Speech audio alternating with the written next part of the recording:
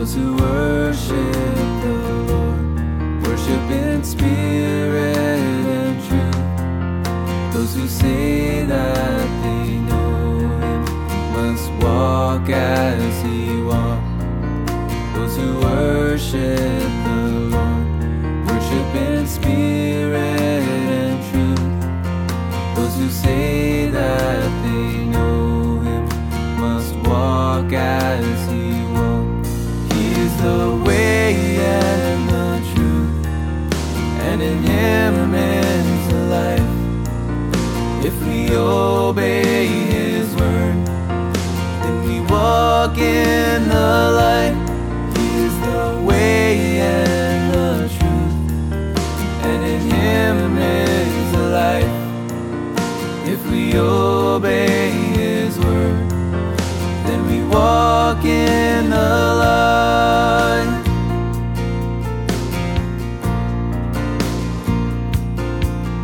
If we say that we know Him, but we don't keep His word, then we walk in the darkness, and the truth's not in us.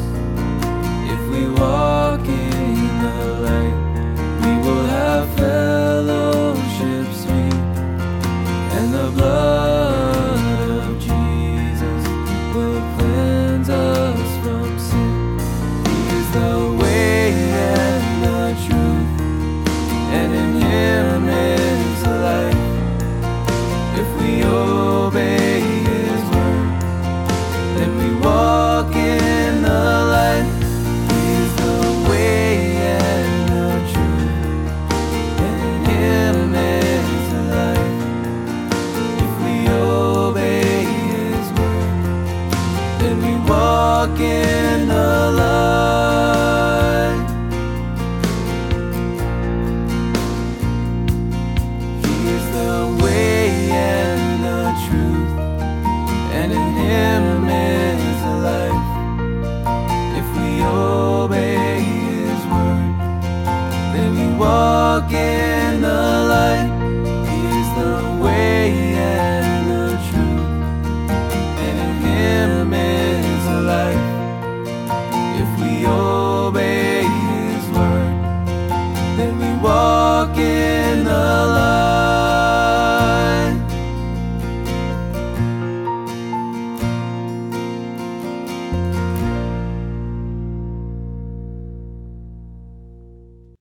Well, good morning, folks. My name is Jim. I am Pastor Jim's younger brother, and also named Jim. So good to be with you this morning. As this is hard to make my voice up this high, so let me come back down to my normal. There we go. That sounds much, much better to me. Anyway. Yes, I have taken off the beard. I'm down to just the goatee now. And some tell me I look younger. I don't know. Does it matter? I'm just me. We're in Mark chapter 11 today. We're going to pick up at verse 11 and kind of where we left off yesterday, and considering Jesus had ridden in. It was a triumphant entry into Jerusalem, into the temple area. And it says in verse 11, it says, Jesus entered Jerusalem and went into the temple. He looked around at everything, but since it was already late, he went out to Bethany with the 12. So, I mean, they left the temple area, and I just have to wonder, as Jesus looked around at the temple area, what was he thinking in verse 11? Was he making his plan? Was he making his strategy for the next day? Or was his heart broken? Was he angered? Was he saddened? Was he all of the above? He assessed the situation in verse 11. And then pick up in verse 12, it says, the next day as they were leaving Bethany, Jesus was hungry. Now, it doesn't say anything about having breakfast. It says they certainly didn't have bacon or sausage because they were pork free, if you remember. That's Jewish custom, Jewish practice. Did not eat little piggies. So nothing said about having breakfast except for the fact in verse 12, it says Jesus was hungry. It says, seeing in the distance a fig tree in leaf, he went out to find if it had any fruit. When he reached it, he found nothing but leaves, because it was not season for figs. Then he said to the tree, may no one ever eat fruit from you again. And his disciples heard him say it. Now, he went to a fig tree thinking maybe there's some remnants of last year's fruit. I don't know. Or maybe he was thinking there's maybe some early fruit. But what we do know is that Jesus curses the fig tree. Now, a little bit later on in the narrative, we recognize they walked by that fig tree later on and realized that it is all withered. I mean, you could say, was it right of Jesus to curse the fig tree? Poor fig tree. I mean, we could all get all tree huggerish. We could be fig tree huggers if we wanted to be and say it just wasn't right that Jesus cursed the fig tree just because it didn't have fruit when he wanted it. But nonetheless, it is something that Jesus does. The scriptures tell us he never sinned, so for him to curse the fig tree was nothing wrong. Now, I want to remind you of something out of the book of Genesis. Man is given dominion over all created things. So for Jesus to curse the fig tree, I mean, Jesus knows that man has dominion. And we've kind of lost that sense in our day. We live to serve the environment, especially those that are far out on the deep end of environmentalism. Now, just talking about environmentalism, I think that Christians should be environmentalists. I think we should see Christians who are devoted to the stewardship of the earth in a godly way, in a God-honoring way, not in a way that places the created things over the creator. That's where the environmentalists have gone. And again, they're different. There's a spectrum of environmentalists, those who are reasonable, and then those who are just flat out bonkers and creating all kinds of narrative that, and they point to their quasi-science and, the earth's going to be burned up by the year 2050. You know what? It may be burned up by 2050, but it's not going to be because the environment goes awry. It's going to be because, Christ will have returned to take his church out. The rapture happens. The tribulational period happens. Actually, it's not going to be 50 years. We know that because the new heavens and the new earth does not come until the end of the 1,000-year reign of Christ. So based on eschatology, based on the study of end times, that's what eschatology means, I can tell you if, in fact, the Bible is correct, and I believe that it is, that this earth will not flame out for at least 1,007 years, at least. I think even longer than that. So it will be that long. And so we base our view on what happens to the earth on Scripture. And it's not until the end of the millennial reign that Christ gives us a new heaven, a new earth after the judgment of all things. So just put that in your hat for just a moment. I'll be right back in just a second. Got to go turn the heat down just a little bit.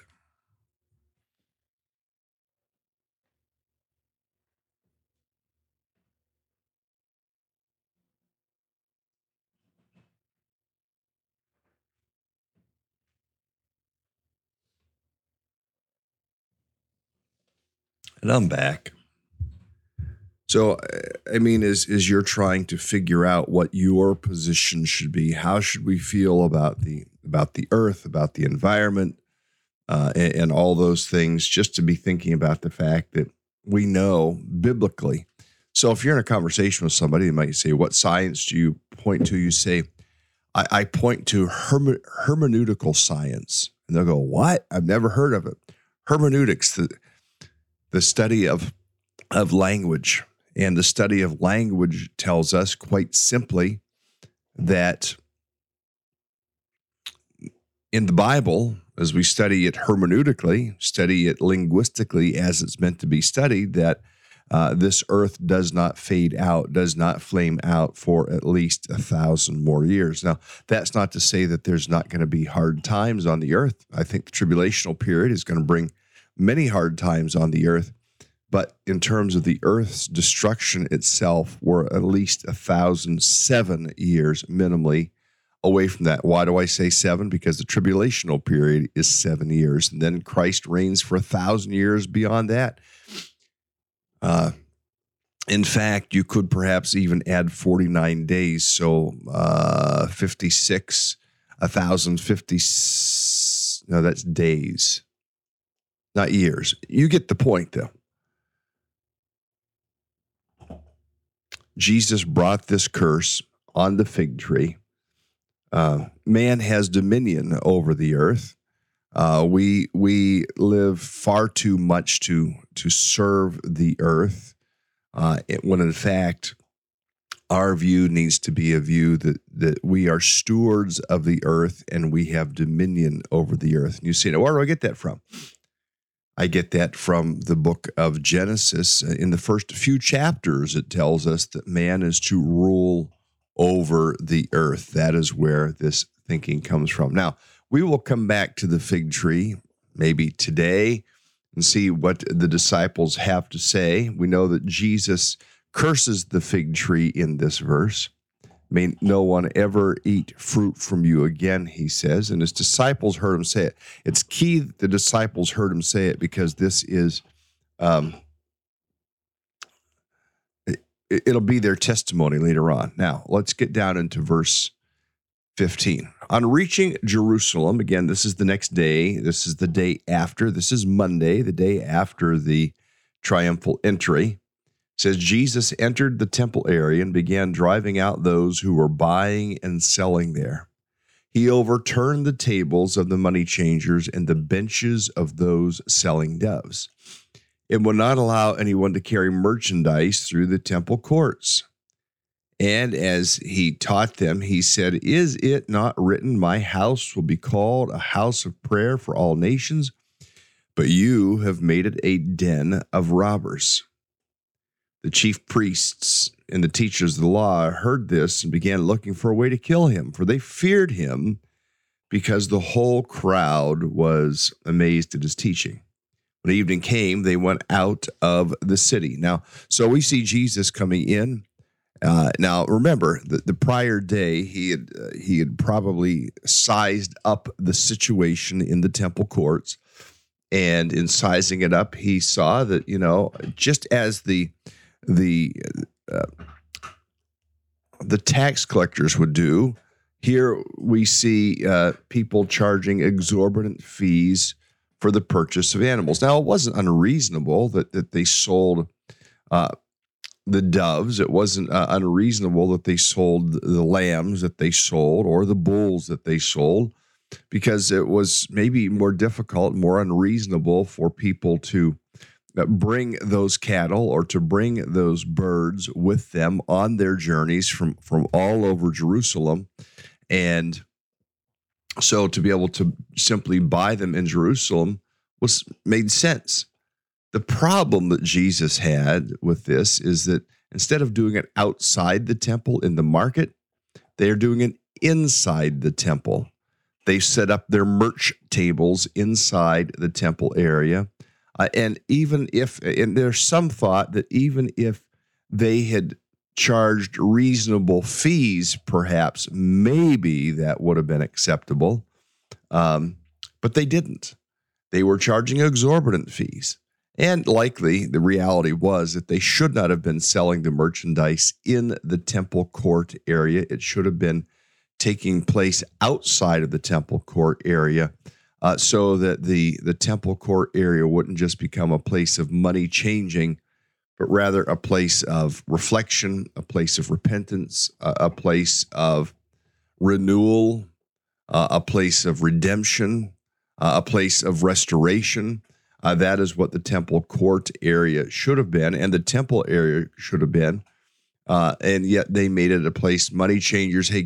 And so they softened the spiritual impact of it because people were, doing their duty, going through the motion. I bought my pigeons, I bought my doves, I bought my sheepies, I bought my bulls, I bought what I need.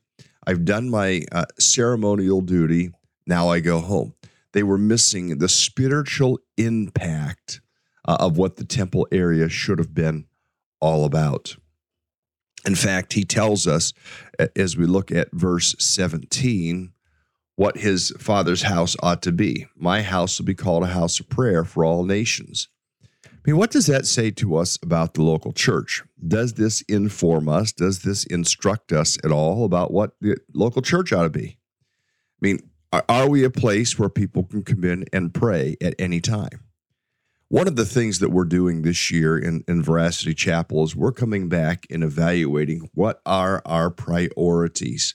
I just preached on that this past Sunday, and we're meeting the elders and deacons, newly affirmed elders and deacons are meeting this Thursday to delineate some responsibilities, but to ask ourselves, what are our key priorities? What are, if you will, what are the big rocks that we need to put into our jar first? What happens so often in ministry, what happens in life, is we get busy dealing with the smaller incidentals of life, the more tertiary things of life, and the big things that we need to be taking care of, we don't have room in our lives for because we're busy chasing after the small stuff. And so this year we're really saying what need to be the big initiatives. So what are the priorities? What are the big rocks? What are the key areas?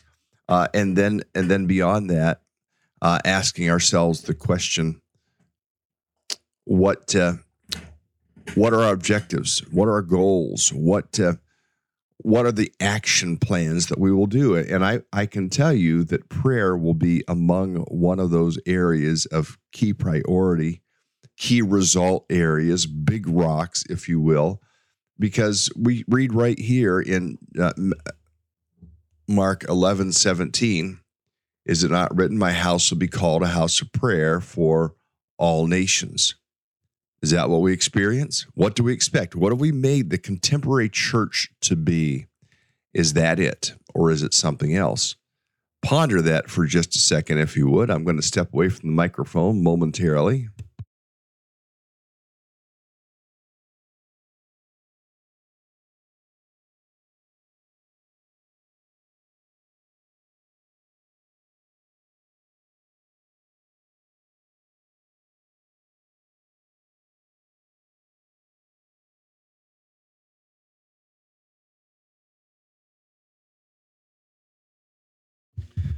My little associate was gnawing on a bone, and I wanted to move him away from the microphone so you weren't hearing crunch, crunch, crunch, crunch, crunch.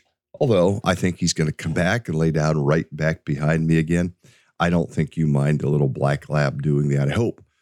But to think about for a moment, what's the point? Why do we go to church? What should we expect of the church? What should we expect to happen in the church? Are we in the church doing the things that God wants us to do in the church? I think that is a key consideration. Jesus points here to the temple at the time of this second temple cleansing. He did it early in his ministry. Now he does it again at the end of his ministry. But what is he expecting? He wants his house, his Father's house, to be a place of prayer. So how can we amp up prayerfulness? And what do we expect when we go to church? I mean, so often we're so focused on the incidental things. I've already mentioned this. We're focused on, is it too warm? Is it too cold? Is it too loud? Not loud enough? What about, I don't know if I like those light colors. I don't know. What about keeping our hearts focused and saying, I'm not going to let myself be distracted by all those other things. I'm going to keep myself focused on the things that matter. to the heart of God. That's what I'm going to focus on. And I'm going to make sure that I am worshipful. I am going to make sure that I am prayerful. I'm going to make sure that I'm loving my brothers and sisters in Christ. That is what I'm going to do.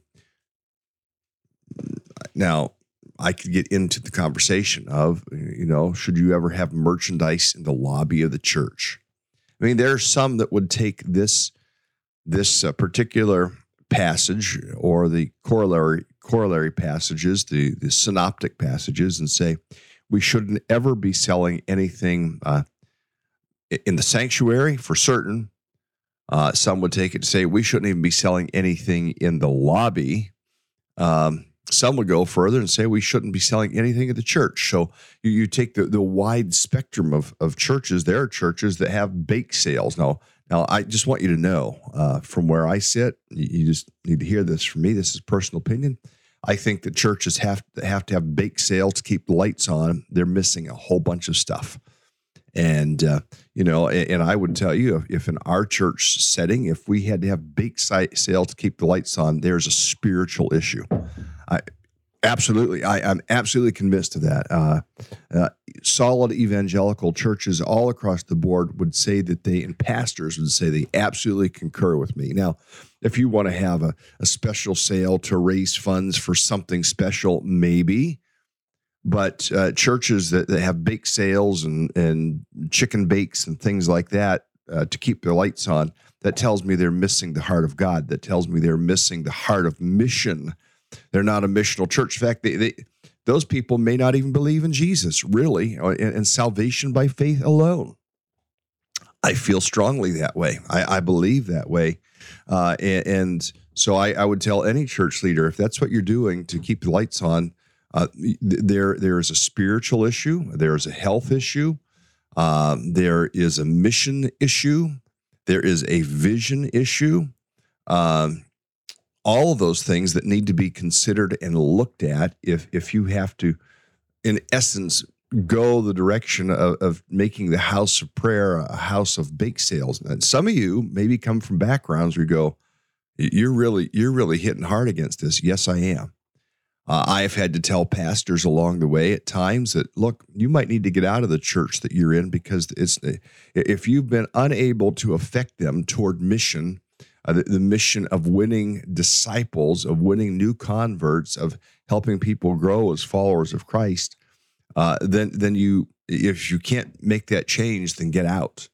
If those people are so entrenched that we don't want to hear all this Bible stuff, we don't want to hear the need of, being born again, I'll tell you that is not God's church, and you need to get out of there. And again, I might be rubbing against some of you but evaluate. I mean, do you hear on a regular basis in your church the type of stuff that we're talking about? And all I'm doing is communicating the Bible. So I bring that challenge. I believe God's people should be the ones that support God's church. When we give as we ought to give, there is ample resources for the church. Yeah. Now, in Don's saying, I think there are some appropriate means, and I've said that. I think that sometimes maybe the youth doing something, they're going to raise funds, and that's a good thing for them to learn. For us in our church instance, we give 25% off the top of monies coming into the church, offerings coming in, goes to missions. So for us, that is about $60,000 in our church setting this year that will go to support foreign and local missions. But that comes right out of the giving, and I would just challenge churches and Christians to ask themselves, what's my prayer life like? What does my giving indicate about my heart and about my relationship with the church and about my faith and my trust in God? I didn't plan to go down this road, but I guess I am going down this road. I am a believer in considering, at least. Now, some would say that that the book of Malachi isn't for today. But let me take you over to the book of Malachi for just a moment, and I want to show you something. And to me, this is a conviction. Book of Malachi. The Lord says, I, the Lord, do not change, so you, O descendants of Jacob, are not destroyed. Ever since the time of your forefathers, you've turned away from my decrees and have not kept them. Return to me, and I'll return to you, says the Lord Almighty. But you ask, how are we to return? Will the man rob God? Yet you rob me. But you ask, how do we rob you? And God answers in tithes and offerings. So just you look at the dialogue. Now, again, this is specifically for Israel. And if you go back specifically to Israel, their tithing amount was nearly a third, was probably 26 to 33% that they were required to give annually. They didn't have taxes, but they gave into funds that would help take care of people in the community, funds that would take care of the temple and those serving the temple, and those types of things. We look at a tithe as 10%. They were distant from God. And it's interesting that God doesn't say, you need to get back to me by reading your Bible. It's interesting that God doesn't say you need to get back to me by fasting more. It's interesting that God doesn't say you need to get back to me by serving your neighbor better. No, he goes right to this. He goes right to returning to me by not robbing God. Verse 9, he said this, you're under curse, the whole nation of you, because you're robbing me. Now, it's interesting. He cursed the fig tree. And here we read also the idea of cursing in this passage. He says in verse 10, bring the whole tithe into the storehouse, that there may be food in my house. Test me in this, says the Lord Almighty, and see if I will not throw open the floodgates of heaven and pour out so much blessing that you will not have room enough for it. I'll prevent pests from devouring your crops, and vines in your fields will not cast their fruit, says the Lord Almighty. Then all the nations will call you blessed, for yours will be a delightful land, says the Lord Almighty. I mean, the house of God, keeping the purposes of God. And so I get into this conversation about giving, supporting, about the house of God, and what they were doing, and they were selling wares to make money. It's like us. Sorry about the noise. If we're selling T-shirts to keep the door open, if we're selling books to keep the doors open, we're missing the mark. Now, I realize maybe we live in a different day, but we need to come back to the biblical, straight on biblical teaching that we read here in the text. Now, after he does this, after he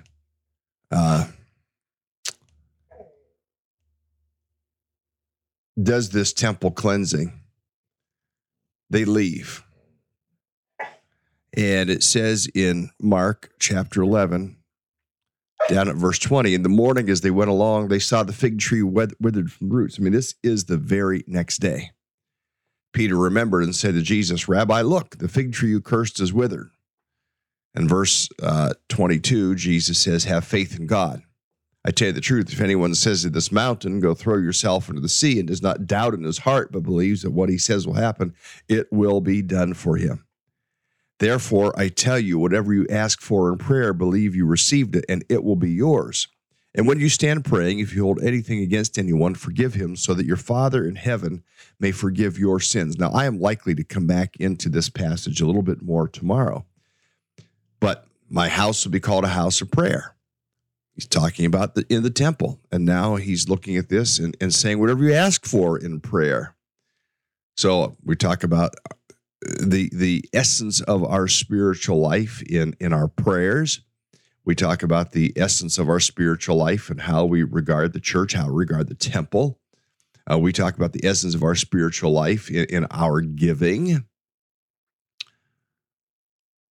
and are believing in God and what God will do. I round out this morning asking you, what do you need to trust God for? I know what I'm trusting God for. God has been very gracious with me thus far, and I know he'll continue to be gracious with me and in the days to come as the month of March is coming, and be heading to Turkey and then on over to Sudan in not that far into the future. God is being gracious, and you're a part of that. But what do you need to trust God for today? Walter, in his comment, says this. He says, when we withhold our gifts to God, we're telling him we don't trust his promise to provide for our needs. Will we trust him? Look at Malachi chapter 3. Look at Matthew chapter 6 toward the end of the passage, and just consider your heart for God, your trust in God, your relationship with God. Lord, help us today to live in a way that pleases you, to live in a way that demonstrates our faith and trust in you. That's our prayer, that we might glorify you. Lord, where we've been off kilter in regard to stewardship of the earth, forgive us. Where we've been off kilter in regard to our prayer life, forgive us. We've been off kilter in regard to what we treasure. Forgive us. Help us to realign ourselves with you, that we might live in a way that pleases you and receive your blessing, like you talked about in Malachi, the blessing where you pour open the floodgates. Lord, we look to you today. Lord, hear our prayer in Jesus' name. Amen. Well, friends, remember to keep praying for Turkey and Syria today, and for Ukraine, and for what God will do in our world. Have a good day, everyone.